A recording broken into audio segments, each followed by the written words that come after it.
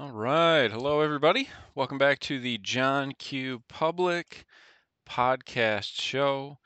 It is great to have you here today listening. And this is episode number 9, and it's part 5 of our series on the U.S. Federal Reserve, the Scam-O-Rama, as you can see in the title. And through the previous episodes, we've talked about the creation of the Federal Reserve, the passage of the Federal Reserve Act 1913. We have talked about, the mechanisms behind this, how it all kind of works and goes about. We've touched a little bit on, the impacts of inflation and that kind of stuff. And I think that we've got, you know, today's episode in one more, and I'll kind of wrap it up in the last episode that'll come out, probably a few days after this one. But I want to touch on a couple of things today as we dive maybe a little bit deeper into inflation, the impacts of war, the the financing aspect, some taxes, and just a little more information on some of the mechanisms here and how the function of the Federal Reserve, and fiat currency is, it's not something that's sustainable. Obviously, it's been around for 110 years currently in its current form. I'm going to touch on an example previously because as the United States has come along over time, when we look at, like the Independence War and stuff, fiat currency has existed for a long, long time. And we're going to look a little bit at that here. And hopefully that'll help people understand that this is not like a new thing. It's something that the United States has struggled with really since the inception because they, for whatever reason, you know, thought it in, the leaders at the time in their infinite wisdom to utilize fiat currency.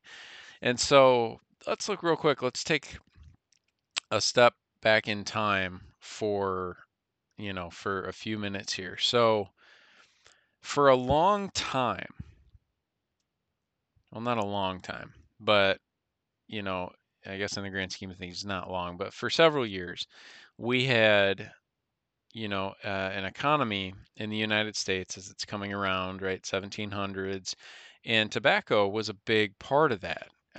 Tobacco quite literally became money and was used. You know, Gold and silver coin at the time was still, primary currency, but you had tobacco that was a huge form of money. If you remember, we talked about last episode, what is money? Well, money is really anything established for, payment of goods and services. So really anything that works. Cigarettes in prison, right? That's a common thing. So, but we jump forward a little bit to the War for Independence. And the War for Independence brought an immediate halt to utilizing real forms of money.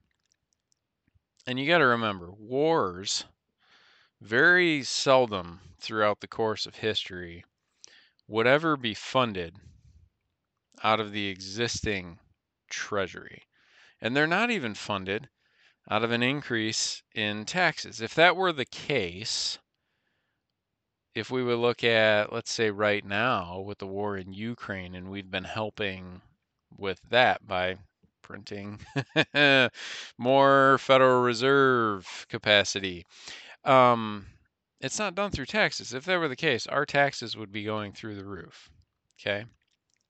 If government assessed tax on citizens to actually fully finance whatever conflict it wants to be involved in, that amount would be so high that even like the diehards who support doing what's happening, they would, they would lose their enthusiasm for that and very quickly change their mind. So by imitating, or not imitating, artificially increasing the money supply, the real cost of everything gets hidden from the purview of the citizens. It's still paid, right? But it's paid through inflation. Things like the Inflation Reduction Act, which actually didn't reduce inflation, it actually caused more inflation. And that's where you look at the wording behind some of these things. Oh, it's fantastic. The government in general, not all of them. There are upstanding politicians who are in Washington and they understand what's happening. But when we look at the government, anytime that they want to pass legislation or they want to ask the Federal Reserve for anything or whatever it might be, anytime that new spending happens that is not funded by the tax base, that's new reserves in the Federal Reserve that are established, new money being created, it it inflates things in the economy and devalues our currency. And that's, continuing to go on because we as the United States can't help ourselves but be involved in other people's business,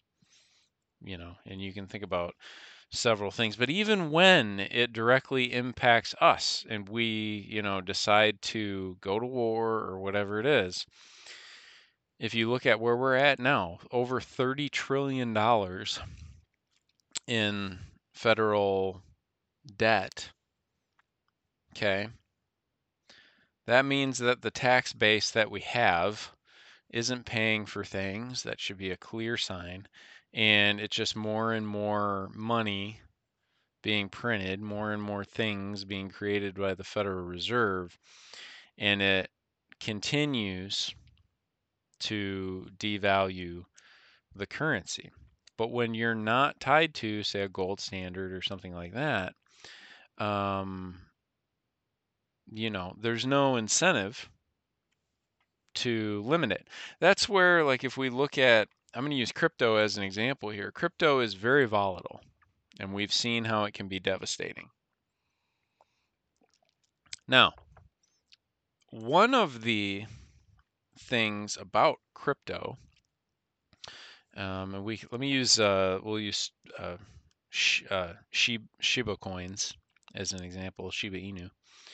So when it's created, they say that there's X amount of these, and the value sure can fluctuate a lot as more of that crypto coin are burned, as they call it, or essentially destroyed. It's sent out into the nether, not ever to be, utilized again. So the supply shrinks over time. It's actually doing the opposite of Federal Reserve notes, and over time it will become more valuable. Now, here, the biggest problem with crypto is that in order to get it, you've got to use Federal Reserve notes. So it's like this weird, back and forth. So, like, let's say that I have 1 million Shiba Inu crypto. If I hold that for long enough, instead of it being worth, 1/10,000th of a cent, a U.S. Federal Reserve cent, right? Eventually, it'll grow in value, and that crypto could be worth, tens of thousands. We saw that with Bitcoin. Now, the problem is, right, there can be significant spikes and drops in the value of them. We've seen that with Bitcoin is a great example. So just something to think about.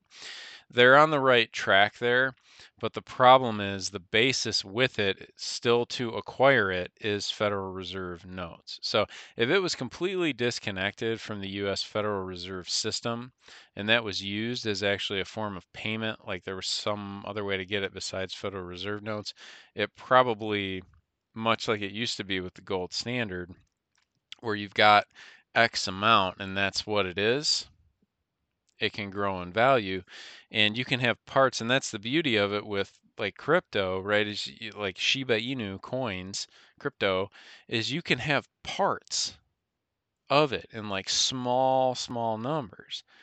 And so that it would be really nice if the US Federal Reserve System actually worked in that manner. It could generate more stability. But anyway, back to war. So the American Revolution is a really great example. Okay, so we're going back to 1775 here.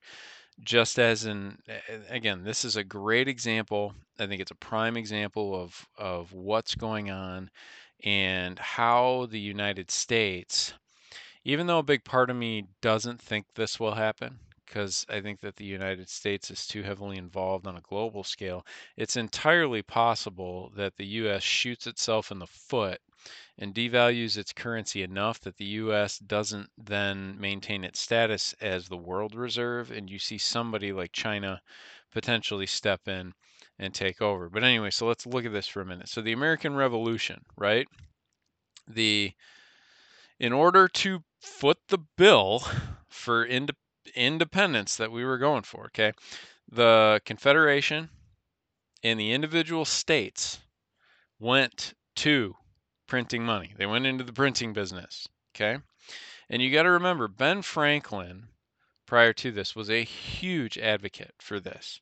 He started to use his own printing press to, kind of like, try things out and all that. And it's going to come, he's going to realize at the end of this that it wasn't worth fighting about. And I would say the same thing about daylight savings time. I don't know why Ben Franklin had to fight for that. But anyway, so at the beginning of the war, 1775, okay, the total money supply was about $12 million. And I forget what the notes were called at the time.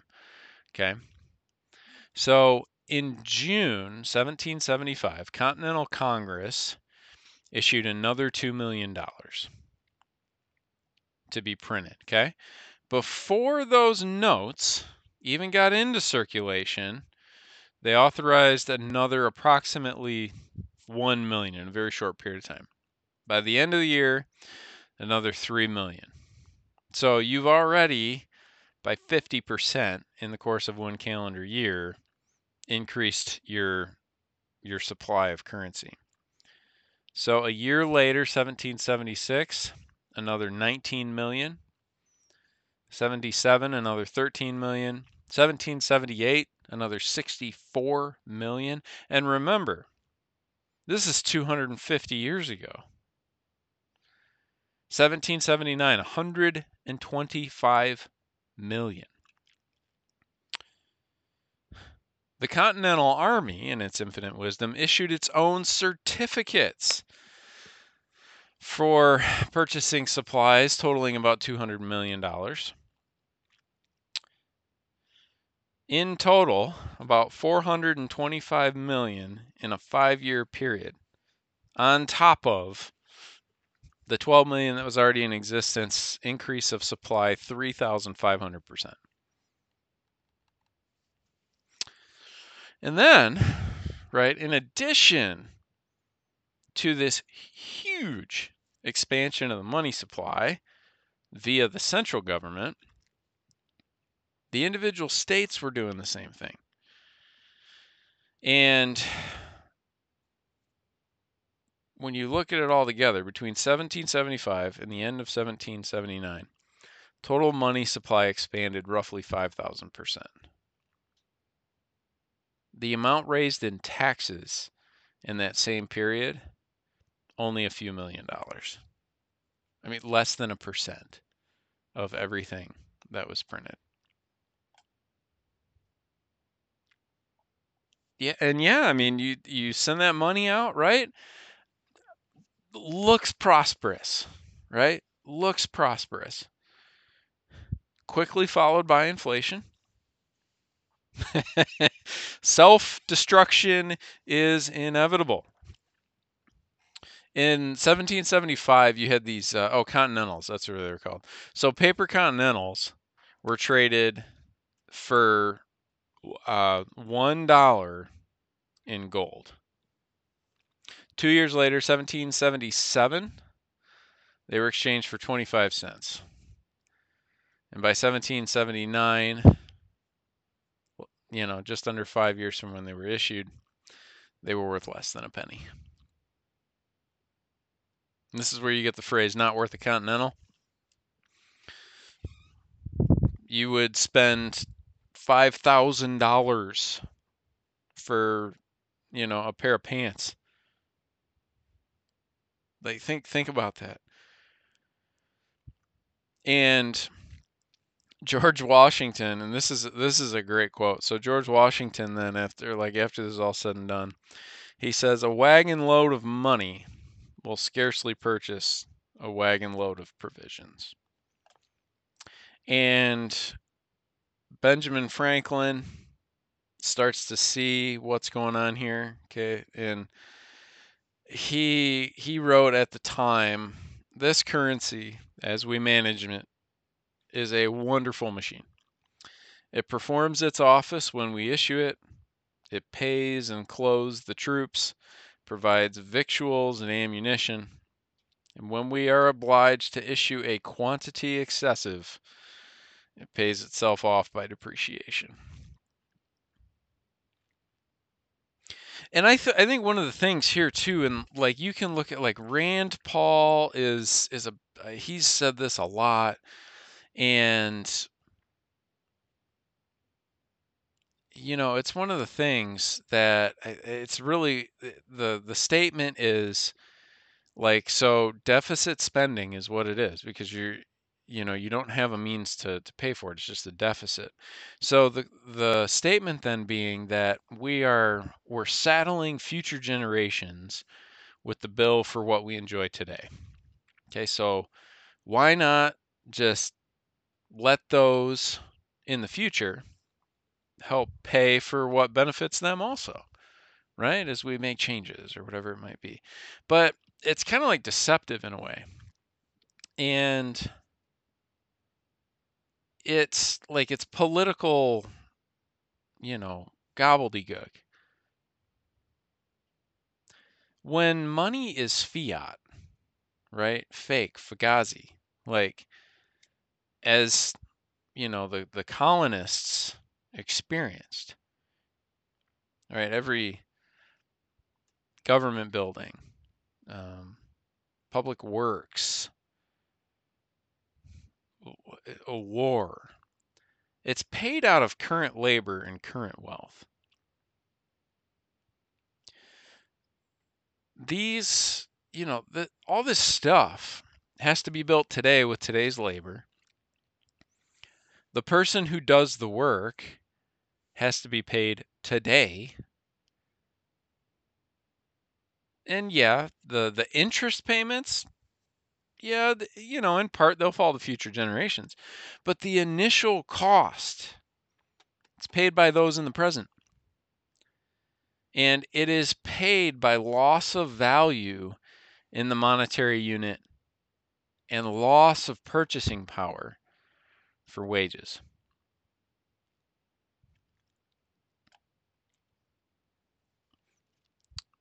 And this fiat money,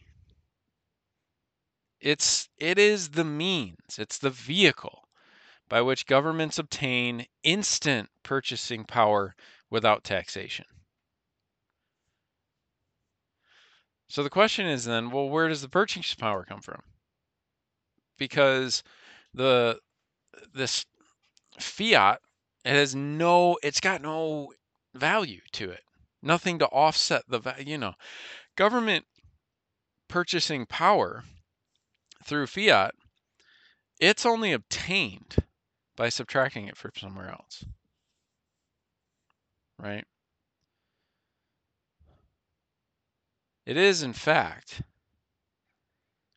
it's collected from all of us, the tax-paying citizens, through a decline in our purchasing power. It's the exact same thing as a tax. But again, it's hidden from view. It's silent. It's in the background, right? And nobody understands, right? Nobody thinks about this. And Thomas Jefferson, who was brilliant in a lot of different ways.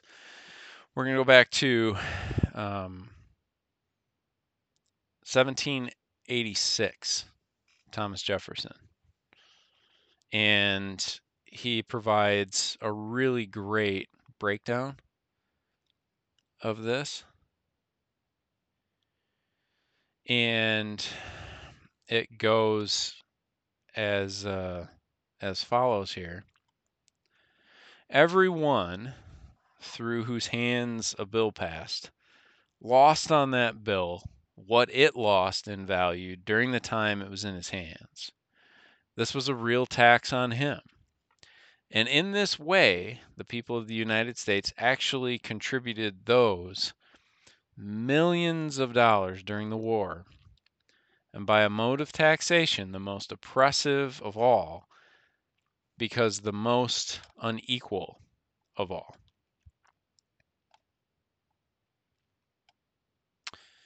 So, with the colonies, then, right, prices skyrocket. And we've experienced a taste of that the last couple of years. Here we are in 2023, right? Between 2020, this time in 2020, versus where we are 3 years later, post all the COVID stuff, right? So as prices are skyrocketing, right, colonies had to put in some wage and price controls. You know, you're trying to, plug the hole in the side of the boat to keep water from getting in. It's kind of the reverse there, right? So they, they couldn't get any control on it. So then they've got, laws that they put into place on the tender. And they even had laws that went so far as to, look at things like treasonous activities. Something to the effect of, like, if any person shall hereafter be so lost to all virtue and regard for his country as to refuse to receive said bills in payment, he shall be deemed, published, and treated as an enemy in this country, and precluded from all trade or intercourse with the inhabitants of these colonies. And so, economic chaos, right? Absolute destruction. But we can learn, you would think that we would learn lessons from this, right? And what's the lesson? Well, the lesson is fiat money is paper money without any precious metal backing, and which people, the citizens, anybody wanting to do commerce, is required by law to accept.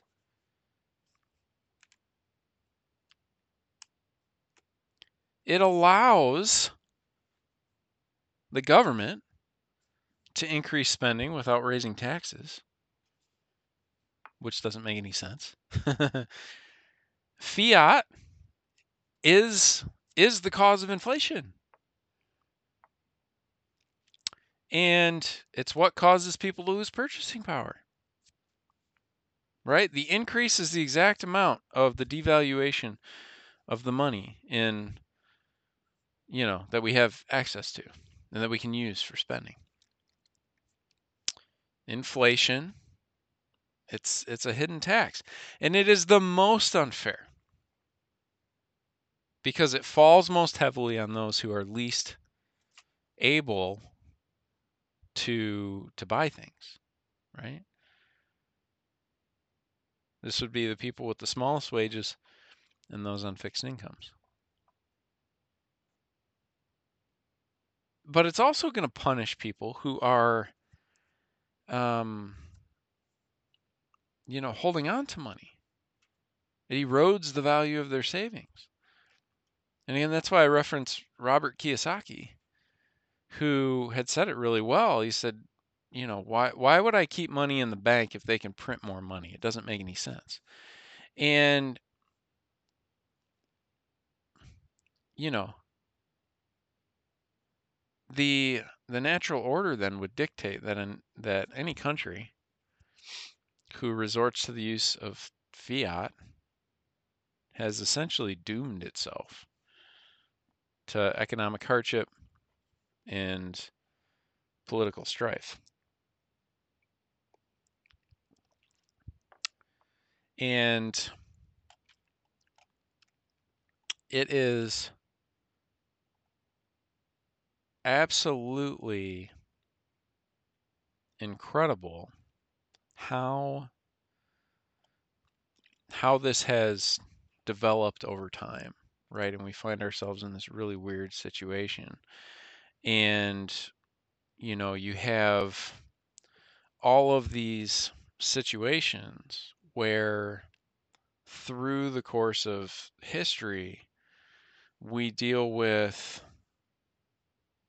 you know these issues and these things that pop up, and it's completely avoidable. But the problem is that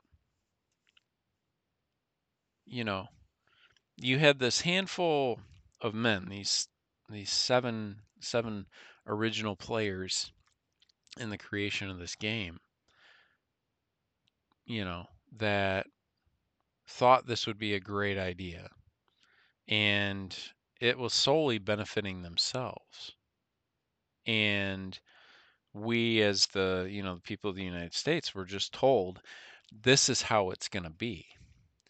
And we find ourselves today, here we are in 2023, and I was reading just yesterday, so the Silicon Valley Bank was closed, and it became or let's see here. As of December 31st, 2022, Silicon Valley Bank had approximately 209 billion in total assets and about 175 billion in total deposits. At the time of closing, the amount of deposits in excess of the insurance limits was undetermined. The amount of uninsured deposits will be determined once the FDIC obtains additional information from the bank and the customers. Yes, the FDIC will make right up to its thresholds deposits people might have had in there. But this is a great example of a bank being too risky with its lending. It was heavily involved in tech sector and crypto.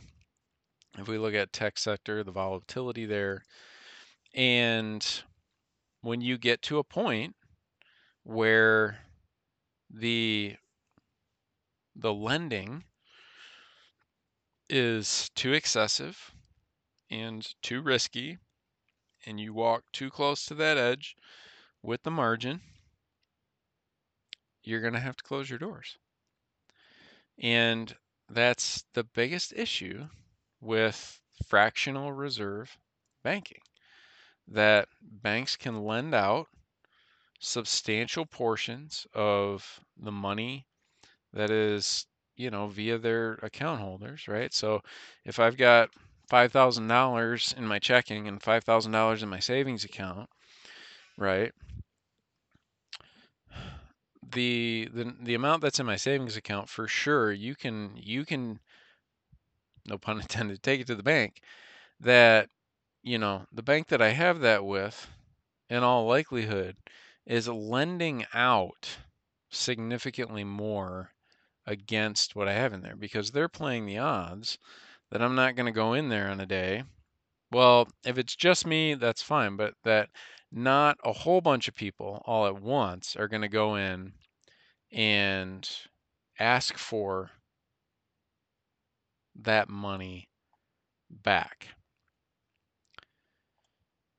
In the beginning, banks served as a storehouse for the safekeeping of coins. The bank would issue a paper receipt for the coins, and they converted that commodity money into receipt money, right? And it didn't alter the money supply. People had a choice, right? They could either use coin or paper, but not both, right? If they use coin, right, that receipt was never used. If they used the receipt, the coin remained in the vault and did not circulate. It's kind of, kind of like if I had to go get something and let's say, there's $1,000 in my savings account, I've got a receipt for it. And essentially that receipt then I would give that to somebody else. They could go use that at the bank. Because you got to remember, before photo ID and a lot of the different security features that we have now, things actually worked better, which is, funny. So when banks gave up this practice and began to issue receipts to borrowers, then the magic happens. It's not quite true that they created money out of nothing, but what they did was they created money out of debt. It's a lot easier for people to go into debt than it is to mine gold or silver. But the problem is money's no longer limited by the natural way, the natural order of supply and demand. And from that point, history was changed forever going forward. And things were only limited by the degree to which bankers have been able to squash the gold reserve fraction of deposits. Right. It was this huge transition from receipt money to fiat money. And it's been disastrous. And so, you know, it's, fiat money being paper without any kind of, commodity backing precious metals, and then forcing people to require it by law. And it all started in colonial America.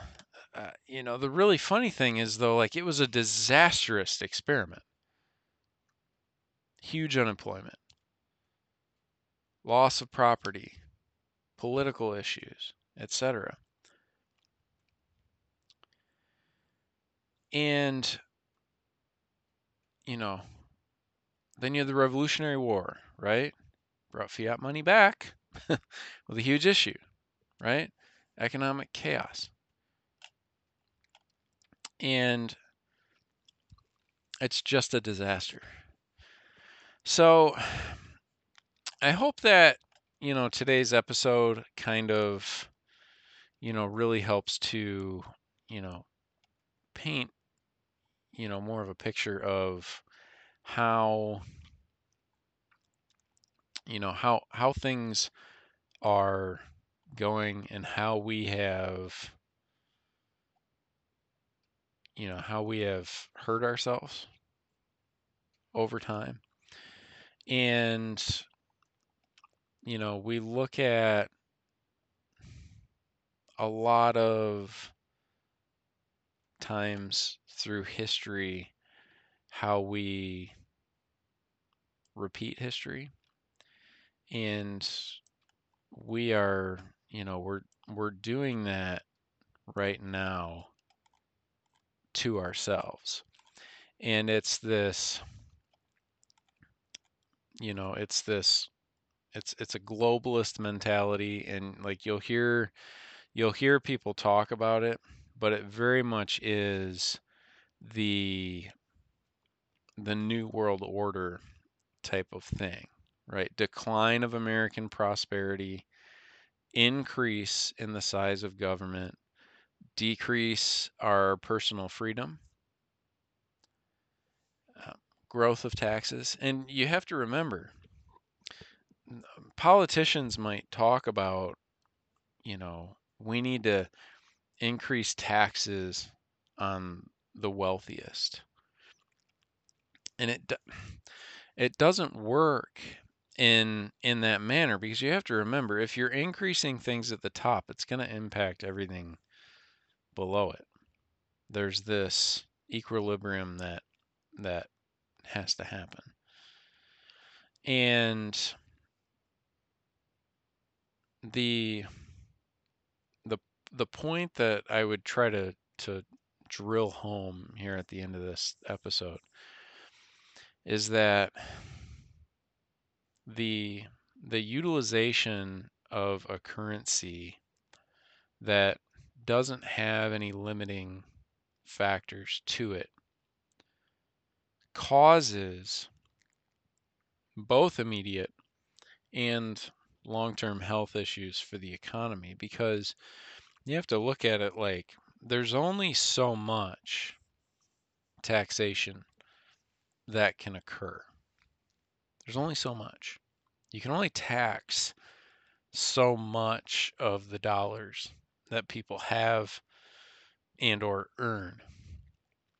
And in theory, in the natural order of things, it should be enough.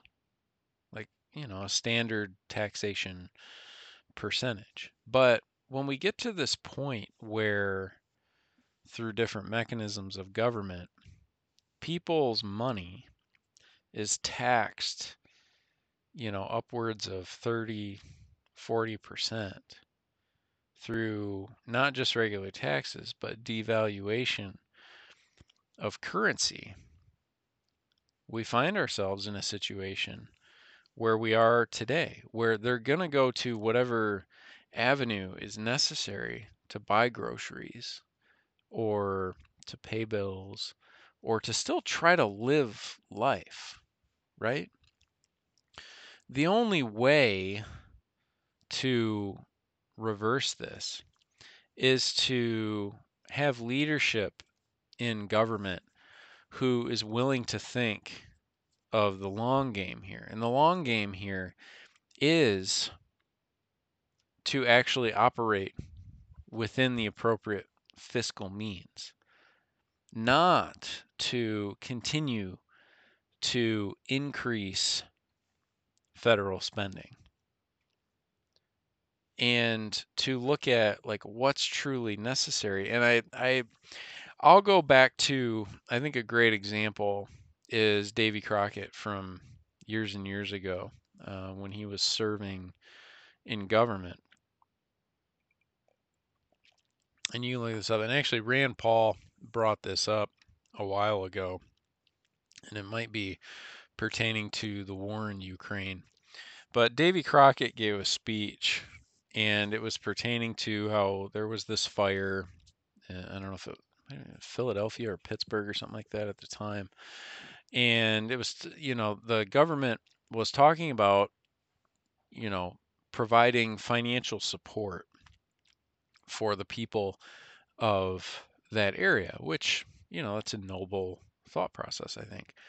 But again, this all stems to, government spending here, and particularly this day and age. So Davy Crockett's argument was that although, yes, our hearts go out to these people, it's unfair to forcibly place upon the citizens of the country the expense that's involved there. Basically getting at the local community should be able to step in and help, states, local government, etc. It should not be on the federal government. And with as hard as it is to look at something like the conflict in Ukraine, okay, I think that sure it's probably agreeable that what's going on there and how it's going on, it's not the right thing to be happening. You know, how Vladimir Putin is going about his business, it's not the right thing. Um, there's different ways to go about things, of course, but I don't want to get into too much of that right now. But the point remains that the argument to be made is that although it is terrible what's happening there, we actually don't have the money as a country from a federal level to be able to send, 500 million or billions or whatever it is, let alone $1 because we don't actually have it. So the federal government goes and passes legislation to say we need to send money to, to X, Y, and Z. And it generates the creation of more currency and off you go. And it's hard to look at it from, a common man's perspective and say that the spending is okay. There are far worse things and far more frivolous things that we have created Federal Reserve notes to finance than trying to help Ukraine maintain its independence. We can all agree upon that. But at the same time, the US again finds itself in a position of, you know, creating Federal Reserve notes, creating money, spending that doesn't exist there. And there's no reason to not do it, I think is the big point there. So I hope this episode kind of opened up some things a little bit.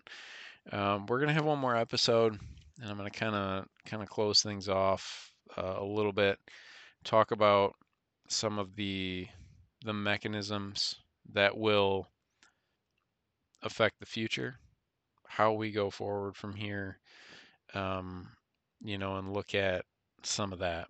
And so, anyway, thanks for listening to another episode of the John Q. Public Podcast Show. We'll catch you on the next episode. Have a good day, and we will talk to you later. Thanks. Bye bye.